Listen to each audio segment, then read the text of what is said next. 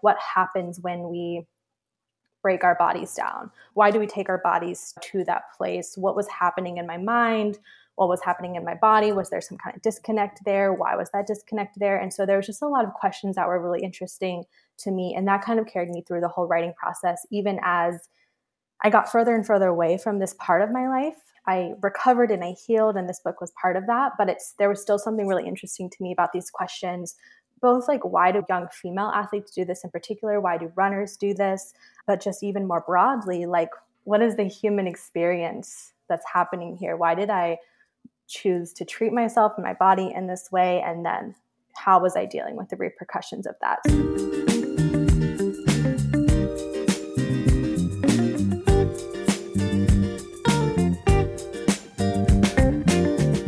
Welcome back to the 80/20 Endurance Podcast.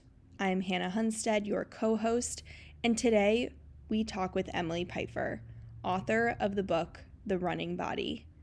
The Running Body delves deep into the world of long-distance running, obsession, beauty, and healing. Join us as we discuss pages from her book and unravel the complexities of running, the human body, and the stories that we tell ourselves. Enjoy! Emily Pifer, welcome to 80/20 Endurance, the podcast that is 80% on course, 20% hopelessly lost. Thanks for joining us. Thanks so much. I feel very similar. I think for me, that's a good day. 80% on course and 20% lost. Yeah, we try to keep it mostly positive in the intro. It's an absolute delight to have you on the podcast. I am about 84% of the way through your book. I just got off a 3-day road trip, and my wife doesn't like to do any of the driving. So if we'd shared the wheel, I would have finished your book. But I am really enjoying it. And as an author myself, who's been on a lot of podcasts, like the host always says, I love your book. And sometimes they mean it. Like, I'm genuinely loving your book. It's a painful read to a great extent, and I'm not done yet. And so I wanted to give you an opportunity just to spoil the ending for me and tell me if there's a happy ending or not. You know, that's an interesting question, because to me, I don't know if I would say it's a happy ending. And I know for some people, the way the book ends, you know, it doesn't get tied up in a nice bow. I don't run a race at the end and run my PR or anything like that. I would say that for me, the way I interpret it, the ending for myself, is just that it ends almost in this moment of stillness and reflection, where it feels like there's a kind of acceptance of what I've been through as a runner, and that, you know, whether or not I'm a runner anymore at that point in the book is still kind of up in the air, but there's a kind of acceptance or a movement through that process. That's how I interpret it. But I know that for some people, you know, it's certainly not happy, because I think I was really interested in writing a book sort of in the process of still healing from a lot of the injuries, both mental and physical. So the book, you know, the ending tries to capture that there really wasn't this like clean end. But to me, there's still movement.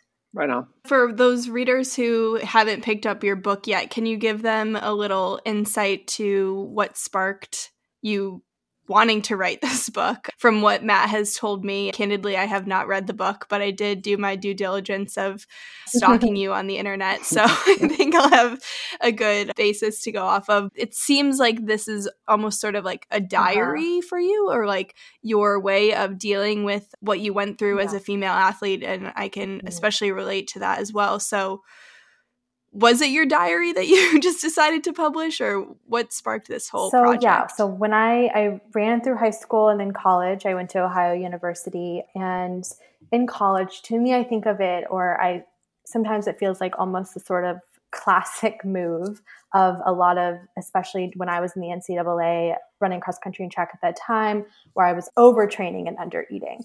And then from there, I had a series of stress fractures, as well as just a lot of emotional and mental damage from those decisions I made, ultimately having to leave college about a semester early, not finishing my eligibility, and just feeling really lost, because I had lost running, which was the love of my life at the time and still is in some ways. And so I didn't want to write this book, I guess is one way to answer your question. I really would have liked to kind of put this part of my life behind me. But after college, I spent some time in New York, and then I went to a creative writing graduate program because I knew I wanted to be a writer, and I didn't really know what I wanted to write about yet. I had an essay due, I think it was like a week away or something. I was sitting on a plane coming back from the Olympic marathon trials when they were in LA. And I was like, I have an essay due in a week. I have all these feelings about running, because I was still sort of recovering from all of my injuries. I wasn't really a quote unquote runner again at that time. And being at the trials had brought up a lot of stuff for me. And so I just opened my journal or my diary and just started writing. And that really is what kind of sparked the book. And like I said, I really didn't want to write about running. I wanted to write about other things. I was interested in a lot of other things, but I really knew that this was the story. This was the biggest thing I was still working through in my own life. And I almost used the topic as a way to teach myself how to write a book. And then throughout that process, I also found a lot of interest in the story itself and these questions of like, what happens when we break our bodies down? Why do we take our bodies to that place? What was happening in my mind? What was happening in my body? Was there some kind of disconnect there? Why was that disconnect there? And so there was just a lot of questions that were really interesting to me. And that kind of carried me through the whole writing process, even as I got further and further away from this part of my life. I recovered and I healed, and this book was part of that. But there was still something really interesting to me about these questions, both like why do young female athletes do this in particular? Why do runners do this?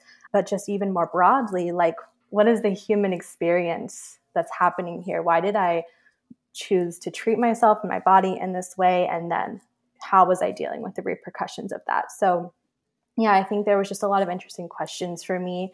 And it really did feel like a lot of this writing process, though I eventually moved to my laptop, it did feel like writing a diary, especially the very first drafts, because I was just, there's like that phrase of like, open your vein and bleed on the page. So it was just a lot of typing really quickly, trying to get everything out, and then a longer editing process. But to me, it really does feel like a diary or an encapsulation of that time period. Mm-hmm. I'd like to ask you a question about the title, your choice for the title of the book. Anyone who gets past the front cover understands that that's not just a title, that it's sort of like that concept of the running body is integral to the story you tell. It is a literal objectification of your own body, like a really interesting choice you make. And then when you read it, you see that you are consistently, continually, sort of writing about your body as this thing. Just tell us about that decision. Yeah, the title didn't come along for a while. It wasn't something I immediately knew. And it took me realizing what you just described, that part of this process was the objectification and the distancing of my own body, and then, turning it into, or attempting to turn it into, this ideal quote unquote running body. And so it took me a long time in the writing process to come to that understanding. And then when I did, there was just something about that idea and the image of the running body. And I kind of talk about some of the books, like Running with the Buffalo, Once a Runner, some of these books. And then, of course, at the time, I was also reading a lot of Runner's World, and then, going to races and meets. And I think for me, even though I had maybe never said that phrase out loud, the running body, it had so much energy and this really strong image. It kind of captured almost like the image I got wrapped up inside and what I did to my body. There's something about that phrase that captures it for me. And talking more about what you did to your body, it seems like you focused a lot on just that instead of the actual running and other factors that can make you a better runner, a better athlete. If you could go back, what else would you have liked to focus on, especially in those college years, instead of your body image and trying to look a certain way to run faster? That's a good question.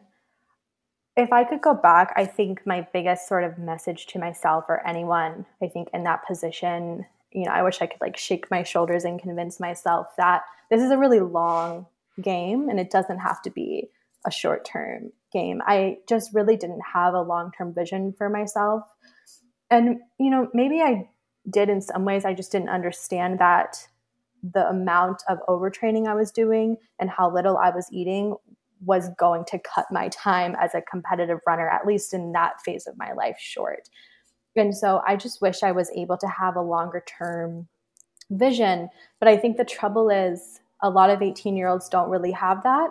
And no one else around me in terms of coaches really had that either. And so it's almost hard for me to imagine a world in which that would have been the case, that I had this long-term vision that I was working from as a runner.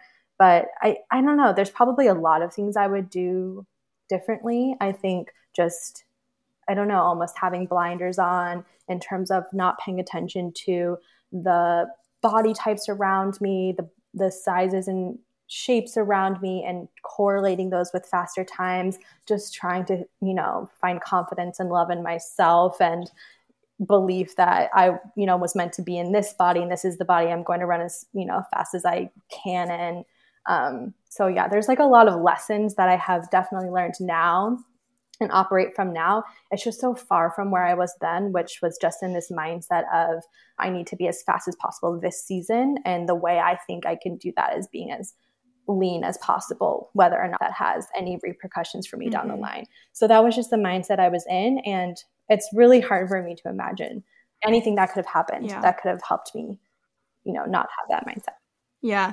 Do you think it's even possible for that not to have happened in your life? Like, I went through similar thoughts as a college athlete, especially swimming. You're like basically naked, similar to cross country. And I don't know, it just seems like this is the norm.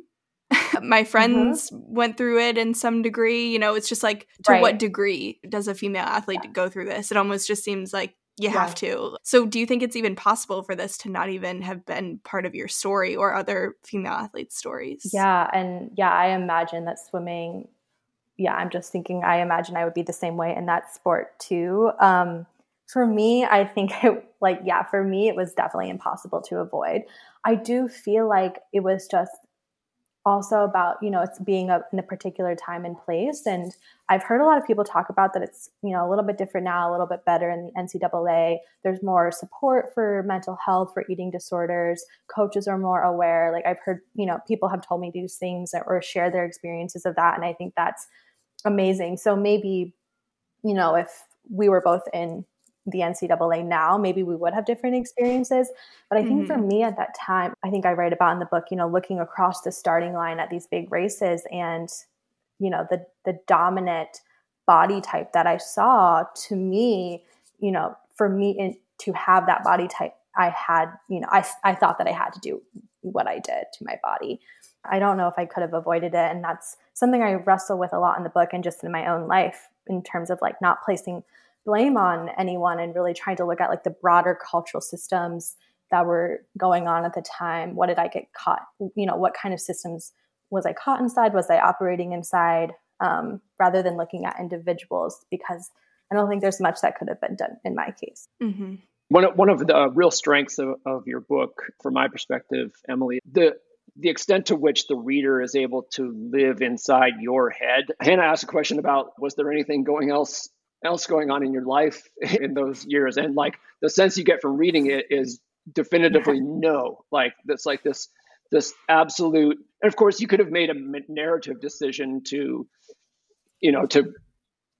provide a little more breathing room for the reader, but you don't. It's like, it's relentless, this fixation, this obsession. And for me, as someone who doesn't share your experiences, it gives me a really good sense of what it must have been like, just almost being just trapped, like with this, this kind of loop going around and around in your mind. And one thing that I was thinking, because I'm not just reading your book, I was reading it, preparing to interview you about it. And one thing I see is like you're so stuck in this place in your mind, and the last thing you really need is other people outside you reinforcing that by asking about your body, commenting on your body. And then I thought, okay, that puts me in a weird spot as an interviewer.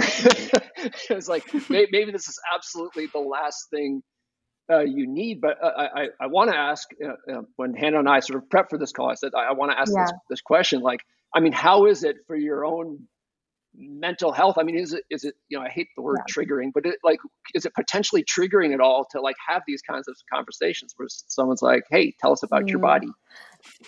Definitely not anymore. And I actually think writing this book and editing this book and that took a lot of time. So I think there's a lot that has contributed to this, but now I feel very comfortable talking about all of this stuff, both my relationship to my body, my relationship to running, what it was like then, what it's like now, all these different changes.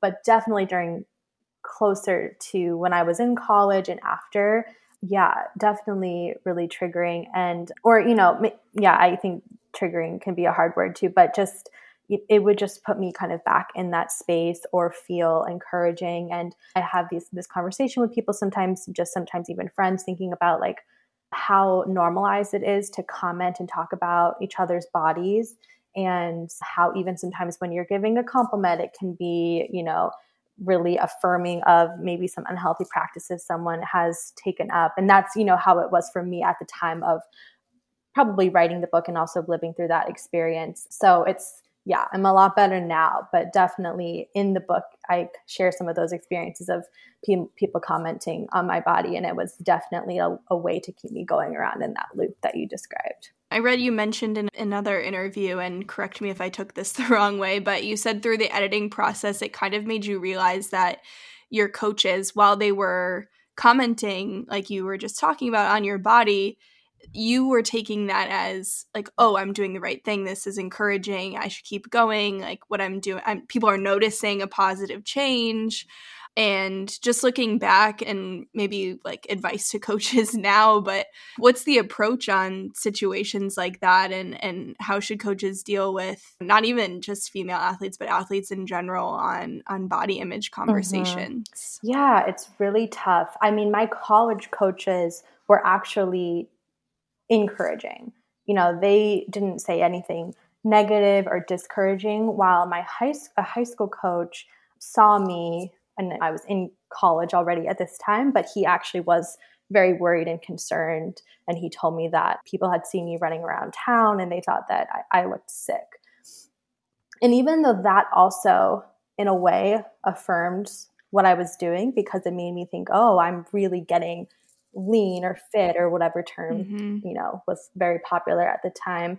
And so that was affirming too, but in a different way. Whereas my college coaches, who really affirmed both me and some of my other teammates, especially my teammate Julie, who I write about, and we had some experiences that were similar in some ways and different in others, but they were just flat out encouraging. And so that was definitely not the way to go. Even though I think even those discouraging comments were still affirming to me, I think those encouraging comments, and I think something probably that, again, I hope this is happening more now at all different levels of running, but I think just being aware of your athletes and asking more questions about how they're feeling, what they're doing, how things are going for them. I mean, it was very visible that me and several of my teammates had made some really dangerous decisions about our bodies and that we were clearly not eating enough.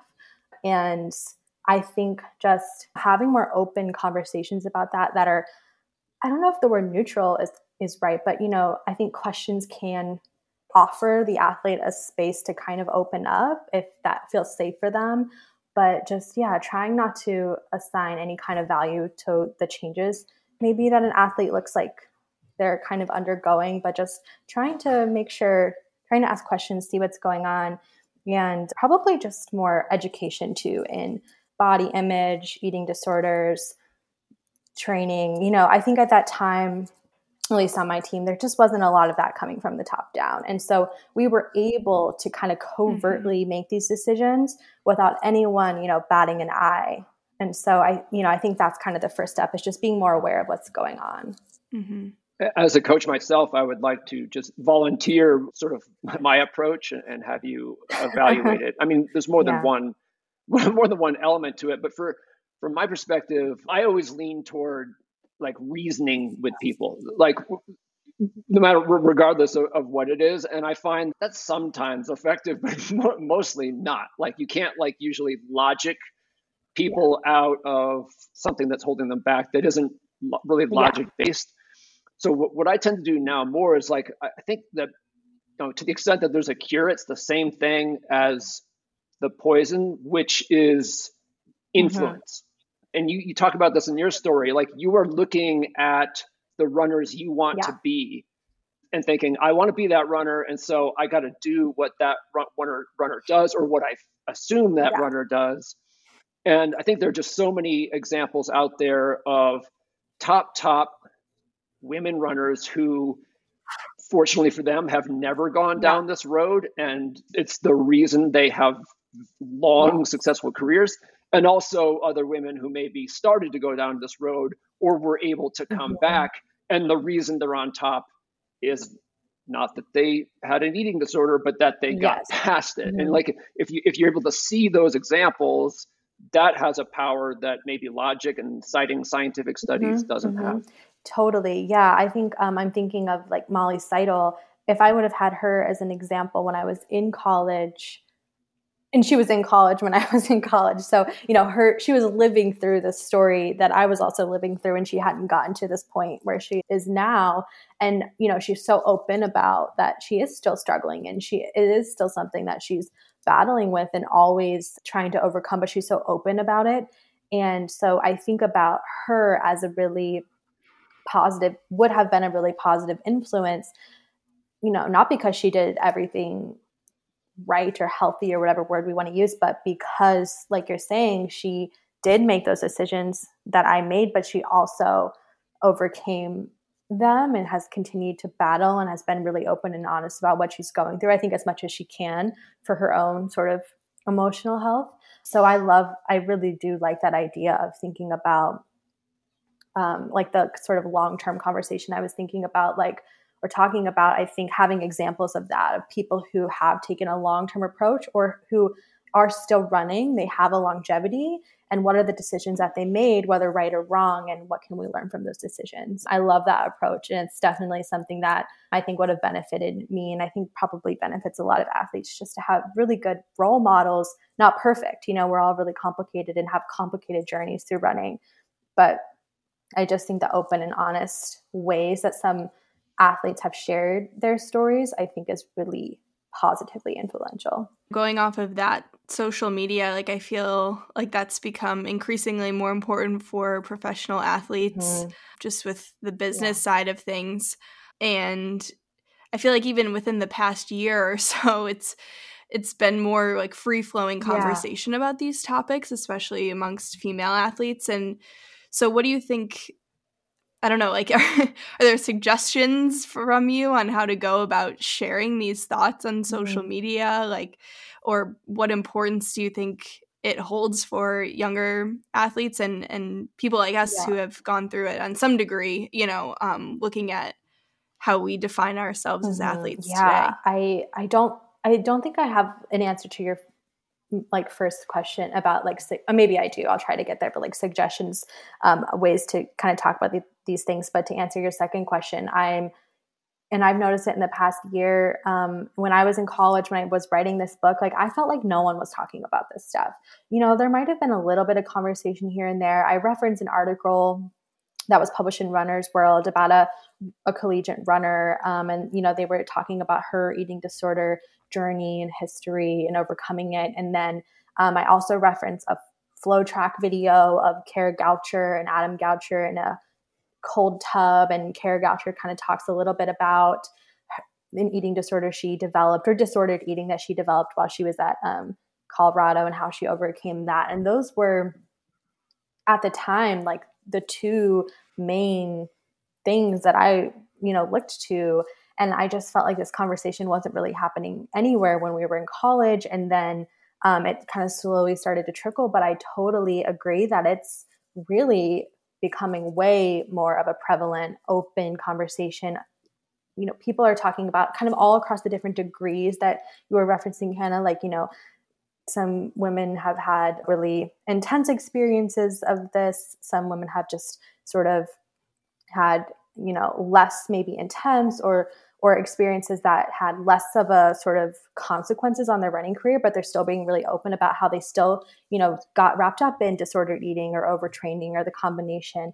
And so I think the conversation about it is to me, it's really helpful because it's just about like the more we talk about these things, the less that people feel ashamed. And like I write about this in the book too, that for years afterwards, I was not honest about what I did to my body.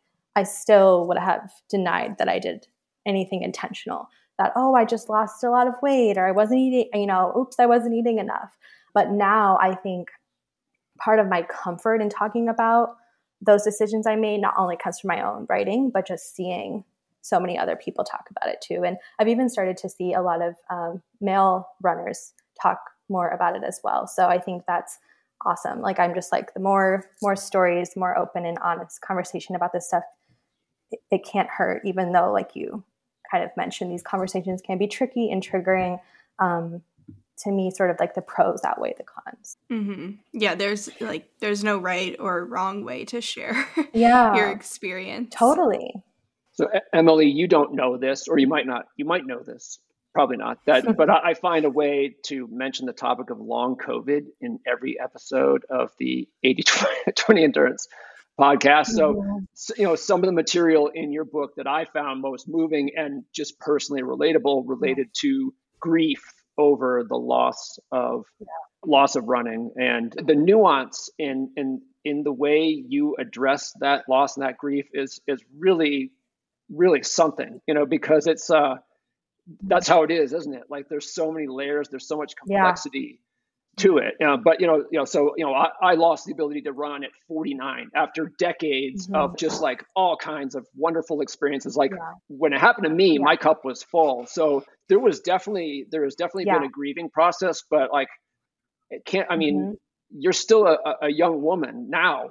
And that is just a tremendous loss. So where are you in that process? Where are you with your running? Well, Hannah was talking a bit about some of your experience too with long COVID before we started recording, and I didn't have that experience, but I immediately thought of that grief of not being able to run and just feeling like your body is sort of against you, or something's being taken away out of your control. And I definitely think the book, is trying to grapple with those same things, or speak to that. I took a long time off of running. I think I was still trying to run here and there. And in the book, I kind of mention every now and then, I'd go out for a run, or I would go try to run. And that was kind of my relationship to running for probably about 5 years, I would say. I got into other things. Like, I got into going to the gym, which was also this really complicated thing that I write about. And it wasn't until actually sort of like the middle of the pandemic that I started running again and building my miles really slowly and gradually. And I don't even know what really sparked it. I think I just had this feeling of, I was actually finishing a big edit of this book and about to send it out to publishers. And I think I just thought, let me just see how my body feels. Because there was always both emotional pain with running and the loss of fitness, but there was also still some physical things going on. And so I just thought, let me see how this goes. And I just kind of built my mileage up really slowly. And I've done a couple races, like a couple half marathons and like a trail race. And I've had a lot of fun with it. But I'm also like, something that getting back into running and training hard and, doing workouts again showed me was that I still have a complicated relationship to running. When I was training for the first half that I did, once I started, building my miles again, I got really into it. Like, it gave me such a sense of purpose in my life. I felt so happy, so excited. My race went really great. That made me feel really happy. And I felt this excitement about my sort of rejuvenated relationship to running. But on the other side of that, I also knew that I needed to be really careful. That time period gave me a lot of time to develop a much healthier relationship with my body and with food. And so that wasn't a concern anymore. I knew that I was eating enough and fueling myself well, but just that intensity and obsession that I so easily slipped back into with running was a little bit of a yellow flag for me, and something that I just kind of noted and tried to make sure that I kind of kept myself in check. And I think just having a much fuller life now helps with that for me. I just have other things going on. I have a lot of people and loved ones in my life who have nothing to do with running. And I think that's been really grounding. And so my relationship to running now, I would describe it as, I guess healthy might be a word to use, but almost like with that asterisk that I also have to be really careful with myself because I just really do love running and I would run all day if I could. So I just have to be careful because I just know that running for me is also a vehicle for this like obsession and almost like a sense of purpose and identity that can get kind of dangerous. I think even though, running is still something that I love to do so much and so such a beautiful like movement and sport. So I want to have a good relationship to it. I don't want to be like angry at running or anything like that. I want to have an appreciation for it, but I just want to try. I always have to be careful with myself. Other than writing this book, how did you form this healthy relationship with running? I think the main thing for me was time. And I think this answer would be really different for different people who, had different degrees of this experience. I didn't seek any professional treatment, or I was never offered or forced into any professional treatment, either for eating disorders or for anything, I guess like sport, exercise, obsession wise, or anything like that. So I think in a way, maybe a blessing in disguise was just how injured I was that I just could not run. And it sort of forced me to find other things and take a lot of time off. And I think just in that time off, a lot of healing happened.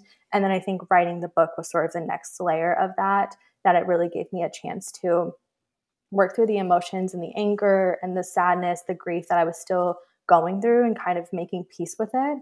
And really reckoning with like that loss, I think, of running, of feeling like I didn't get to finish my college running experience. And yeah, just kind of working through it. So it was a lot of like internal work, I would say. And then at the end of, closer to the end of when I was first drafting this book, I met my current partner, and he is not a runner. He's very athletic and does things and exercises and all that, but he, didn't know anything about college running, didn't know anything about professional running.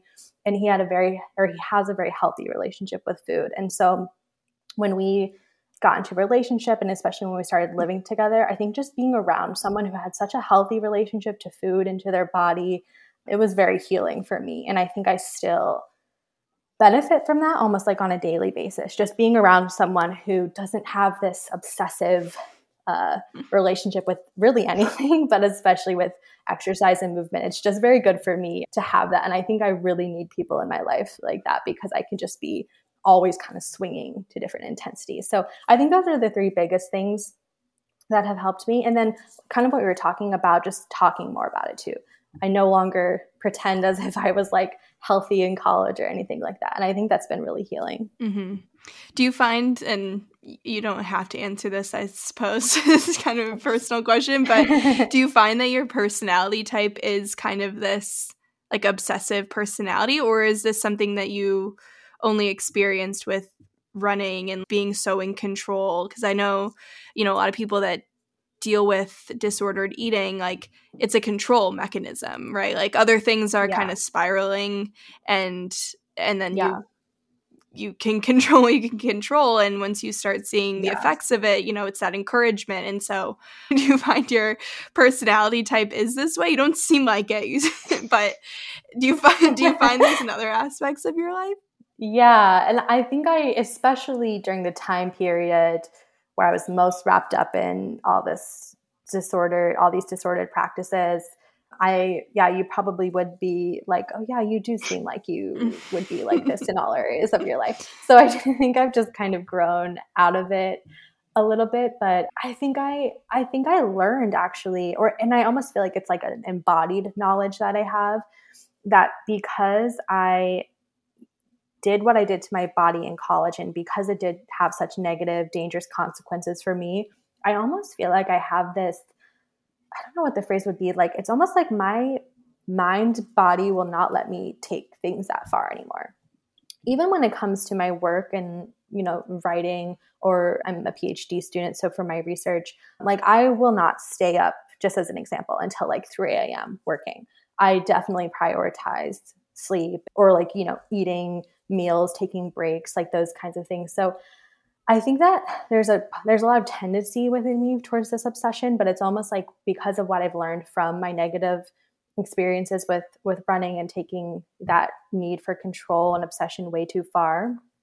I think it's helped me in other areas of my life too, just kind of like chill out a little bit and just kind of know I can feel when I'm becoming obsessive about things or becoming too controlling about things. And I try to reel myself in. And then I think also having, people around you who kind of reel you in a little bit or kind of hold up a mirror can be really helpful for me too. So, yeah. And one more follow-up question, then I promise, Matt, you can ask one. This is good. You're doing great, Hannah. But what part of, because I'm like a little bit impressed that this disordered eating and this control that you had over your body and this relationship with yourself, like that you figured it out on your own, because it seems like a lot of people, and like therapy is such a big topic of conversation now too. Like therapy is so encouraged in today's society, I think, that I'm honestly a little impressed that your answer was just like time and working on myself. How much do you think like the age that we're at as college athletes and as females is part of what you went through, or in varying degrees of what other female athletes go through as well at that time? Yeah, I think it's huge. And I'm almost sometimes hesitant too to even talk about like my own things that I did to like heal or recover, because I do really think I did have a unique experience. And partially it was just that I was so young, and therapy and mental health help in general wasn't as big of a conversation then. So it just was never something that I even really thought about beyond I write about going to like the sports psychologist one time when I was in college. But yeah, it never really occurred to me. And, because of the experience that I had, I was okay not to go seek those, like that professional help. I was still able to kind of come through it. Whereas I know some people have that experience where they definitely have to. And I'm sure that if I was going through this now, I probably would have sought mental health help and different kinds of resources. I think I just would have been more aware of them.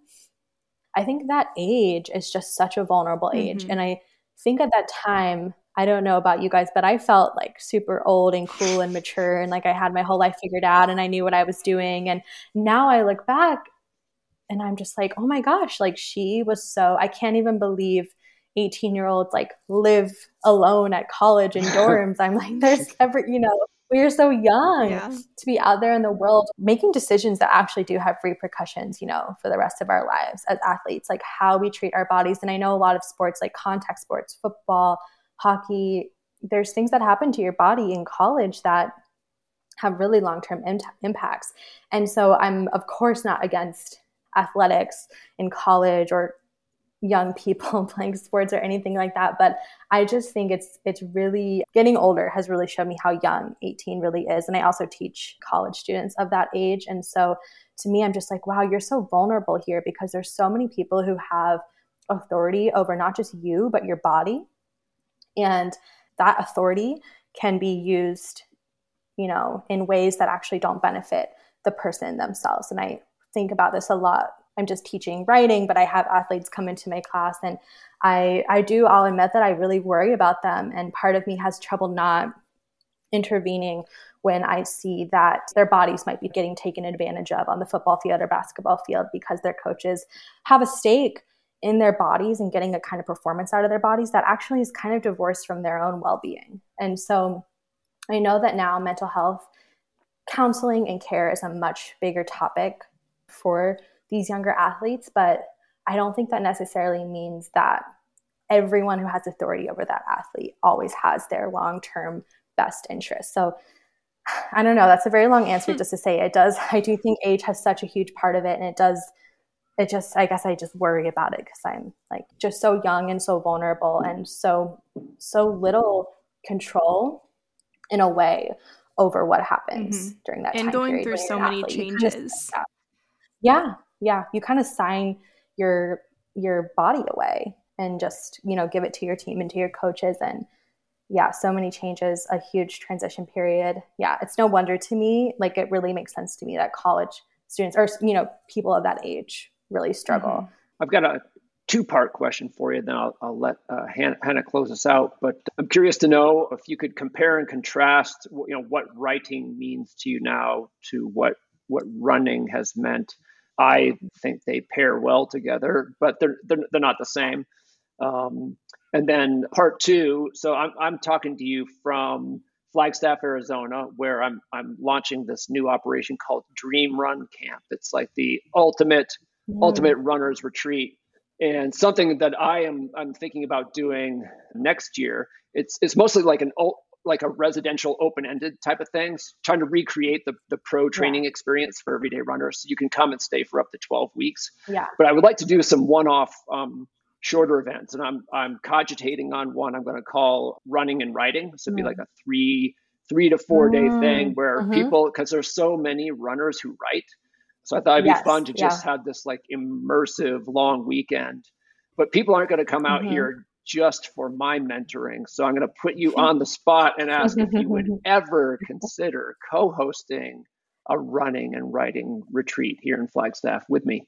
Yeah, that sounds like a dream. Let's definitely keep in touch about it. And I think it's something, it's something I think about a lot too. Yes. And even people who, because most of the writing I do, I don't know about you, Matt, but like I do a lot of just like writing that's never going to see the light of day. Not me. I publish every single word. That's smart. I should do that. That's a much better business model.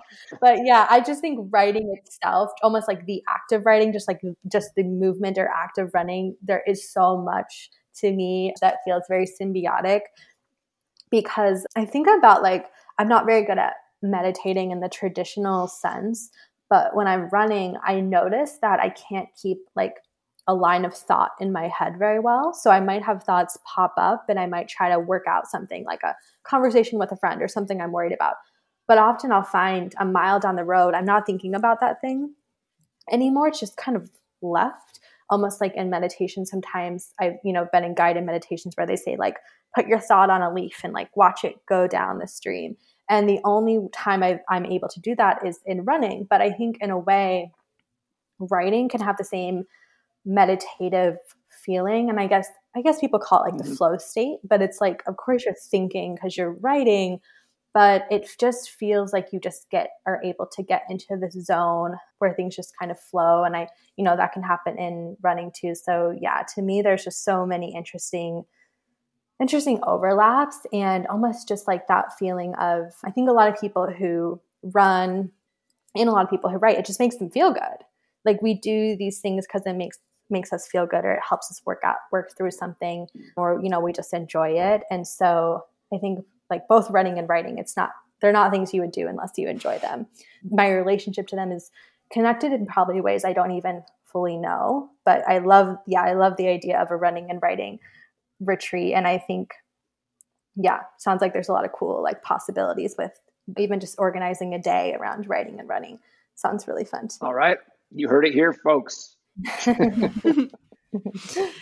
Super deep closing question. I actually stole this one from Matt, but a similar one was on my list to ask you. If you had a daughter, let's say sometime in the future around, the impressionable age, 14, maybe college years, what would you do to try to not have this happen to her? I know we kind of talked about, is it impossible? I don't know. In my life period, I almost think it's inevitable to some degree, but how would you kind of coach her through this phase of her life? And let's say she's a really good runner too, so she's got that under her wing. Yeah. I don't know. That's a really tough question. I think, and I don't know how to do this, but I do think a focus on the process and the sort of long-term health and well-being, and maybe not a de-emphasis on competition and performance, because I love those things too. And I, love racing, and I'm still a huge fan of professional running, but somehow a kind of holding up of both the process and the result kind of a little bit more evenly. And I think just, not to sound like a broken record, but probably just having open conversations about it and how she's feeling and how she's doing, and really being like really perceptive. Maybe because I've been through it, I would be probably, I think people who have been through these things, like you have too, Hannah, like I just feel like I see it in people. Mm-hmm. And it's almost painful sometimes, when it's someone you can't really necessarily say anything to. But I just think just being aware, and I'm sure, if I do ever coach or when I do have kids, like I think I don't imagine, being able to turn that part of my perception off. So I think I'd be really attuned to that. And just trying to, maybe just like disrupt it a little bit and see if we can like turn the train on some different tracks.